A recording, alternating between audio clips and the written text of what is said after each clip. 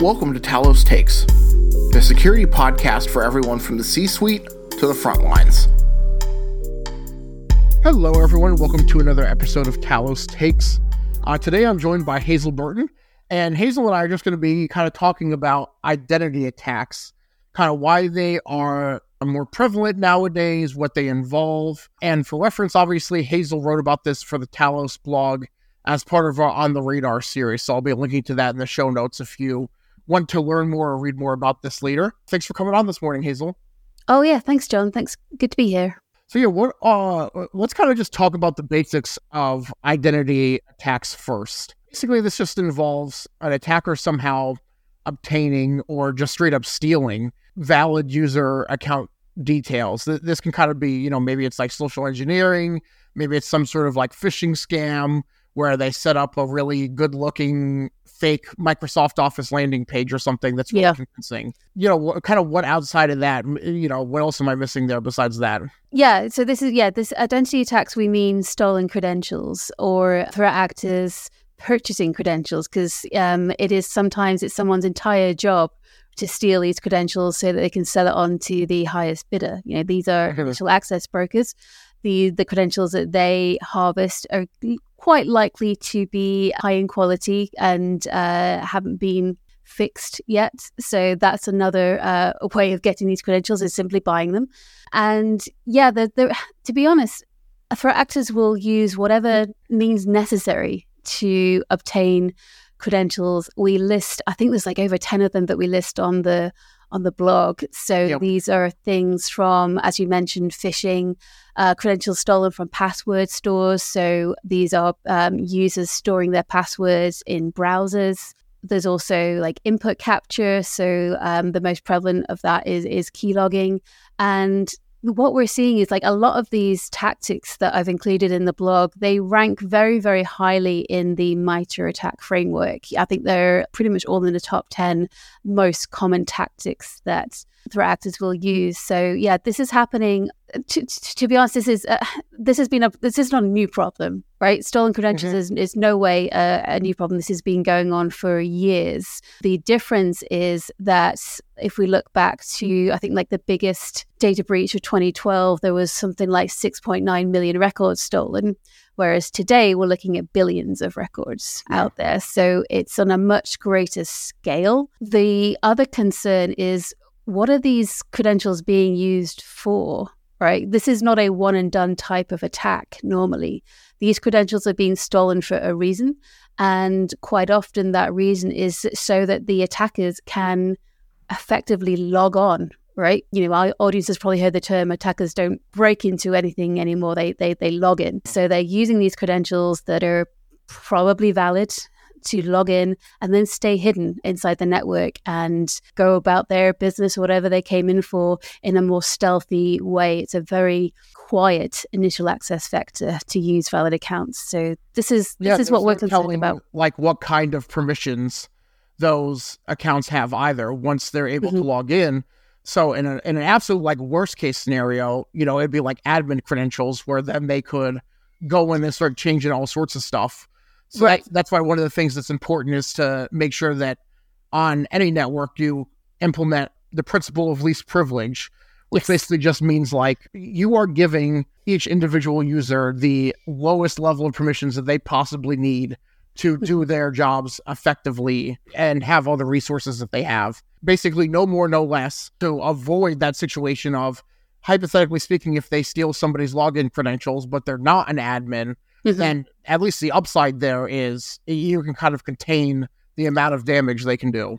Absolutely, yeah. And the admin access is available at a higher price from these initial access brokers. They are looking to get them. But as you say, if an attacker was to log in with quote-unquote normal credentials, one of the first things they'll try and do is escalate their privileges. So then it becomes a race against time. The other thing to mention is that the use of dormant accounts is pretty prevalent. We have some data from Ault, who Cisco acquired in last year, I think, that there is an extraordinary amount of dormant accounts that are sitting there and can potentially be used by threat actors because there's no red flags, right? These accounts are still able to access things like VPN, things like web applications, but because they're not being used by an actual user, there's less red flags. So one of the things that we say in the blog is, proactively monitor for dormant accounts, even test accounts. We work in the communications team. We're constantly creating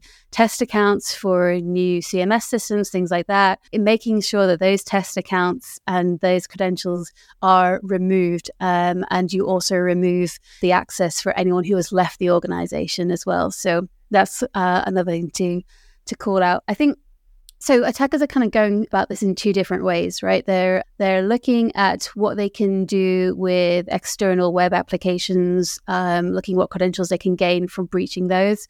But the other way is by targeting the users themselves, the human beings. And they'll do that in a number of ways, as you mentioned, persuading them to log onto a fake Office 365 phishing portal and maybe keylogging their credentials there, or getting them to submit their credentials to a fake web portal. But sometimes they'll think, maybe that's a little bit too difficult. I don't feel like doing that today. I'm just going to try and manipulate this human being to do my bidding, apply pressure, find out what their pain points are. We saw a lot of this escalate during the course of the pandemic when people were working more remotely. And I don't know about you, but my stresses were certainly very high during the pandemic. Lots of worried about, things like, am I still going to have a job, health insurance? So threat actors, as they normally do, will pick up on those pain points and try to persuade and manipulate the user to do something that they think is urgent, or they'll just try and get them to do their bidding. So yeah, there's two ways that these threat actors are going about it. I do think we need to explore both of them. We've got a lot of advice for organizations for both of those types of attacks. And one of the other things I wanted to mention too, in terms of like how folks are getting these credentials, is QR code phishing. Yeah. Because now I can plug my blog post because I wrote about QR code phishing for a separate series on the site that we have called The Need to Know, which is like a 101 explainer about different topics. And QR code phishing is becoming like an increasingly popular tactic for attackers to steal these credentials, because QR codes are more difficult to detect for traditional email defense mechanisms that folks might have in place, because it's not just straight up here's a link that we know is malicious that can flag because it's on a list of IOC somewhere. Yeah. The QR code's a little bit more difficult to detect. And usually they're asking the user then to scan it on their smartphone, which 9 times out of 10, the phone is going to be outside of the visibility of an admin on the network. It's going to be less protected than, say, a corporate controlled or owned laptop, where you do have those various blockers potentially in place. And you have no idea what the user has done with that mobile device previously. Like, there's no way to absolutely guarantee that they've installed the latest Android security updates or whatever on their Samsung phone or what have you. That's kind of like another vector that I think is interesting. Yeah, I feel like we as a security community have always been wary of QR codes, because it's like you can't see the website that you are heading towards. Like, surely, again, the pandemic, when it came to not having menus and just like ordering from a QR code on your table and things like that, it was like, okay, this is a thing now. This isn't great, but it became so prevalent. So now we're having these conversations again, because again, threat actors are just following user behavior, whatever trends that we are undertaking, they are going to follow us right down that rabbit hole. So yeah, this is why we're having these types of conversations again. Yeah, so let's wrap it up by kind of just talking about any other recommendations that we have for folks to avoid credential theft and identity attacks. We talked about the principle of least privilege already. We talked about regular account auditing to remove some of those accounts that have been inactive for a while, like you mentioned. What are some other ones that you want to make sure we cover? Yeah, to be honest, I think I'd like to people to ask questions. Like, what would happen if a threat actor were to log into our network and it would be an hour? Like, an hour is quite best case scenario, to be honest. But what would a threat actor be able to do in an hour if they were able to log onto our network, data exfiltration is extraordinarily fast. So yeah, when you think about it, that's pretty bad. So let's ask these questions. What are we doing to protect our users against phishing attack? What are we doing if our credentials were to wind up on the dark web? So having those questions and also from a user perspective, if you do receive an email that is slightly questionable or with a QR code, just checking if they're like on a PDF, is there or looking at those files. Oh, is that an exe? Oh, right, okay.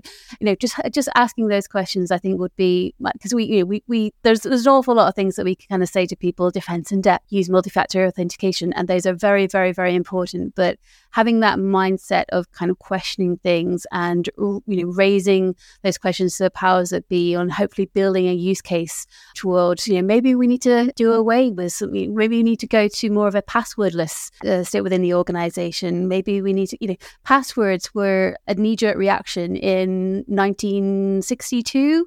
I think a professor at MIT needed to stop students stealing from each other, and ever since then we've been dealing with that knee-jerk reaction. Maybe there's another way. So yeah, asking questions is probably the advice that I would leave people with. All right, awesome. Well, thank you so much for coming on, Hazel, and talking to me about this. I'm going to be linking, again, like I said, I'll be linking in the show notes to the blog post that we mentioned throughout this conversation so that folks can read more if they want. And in the meantime, thanks for coming on and have a good weekend. Great. Thanks, John.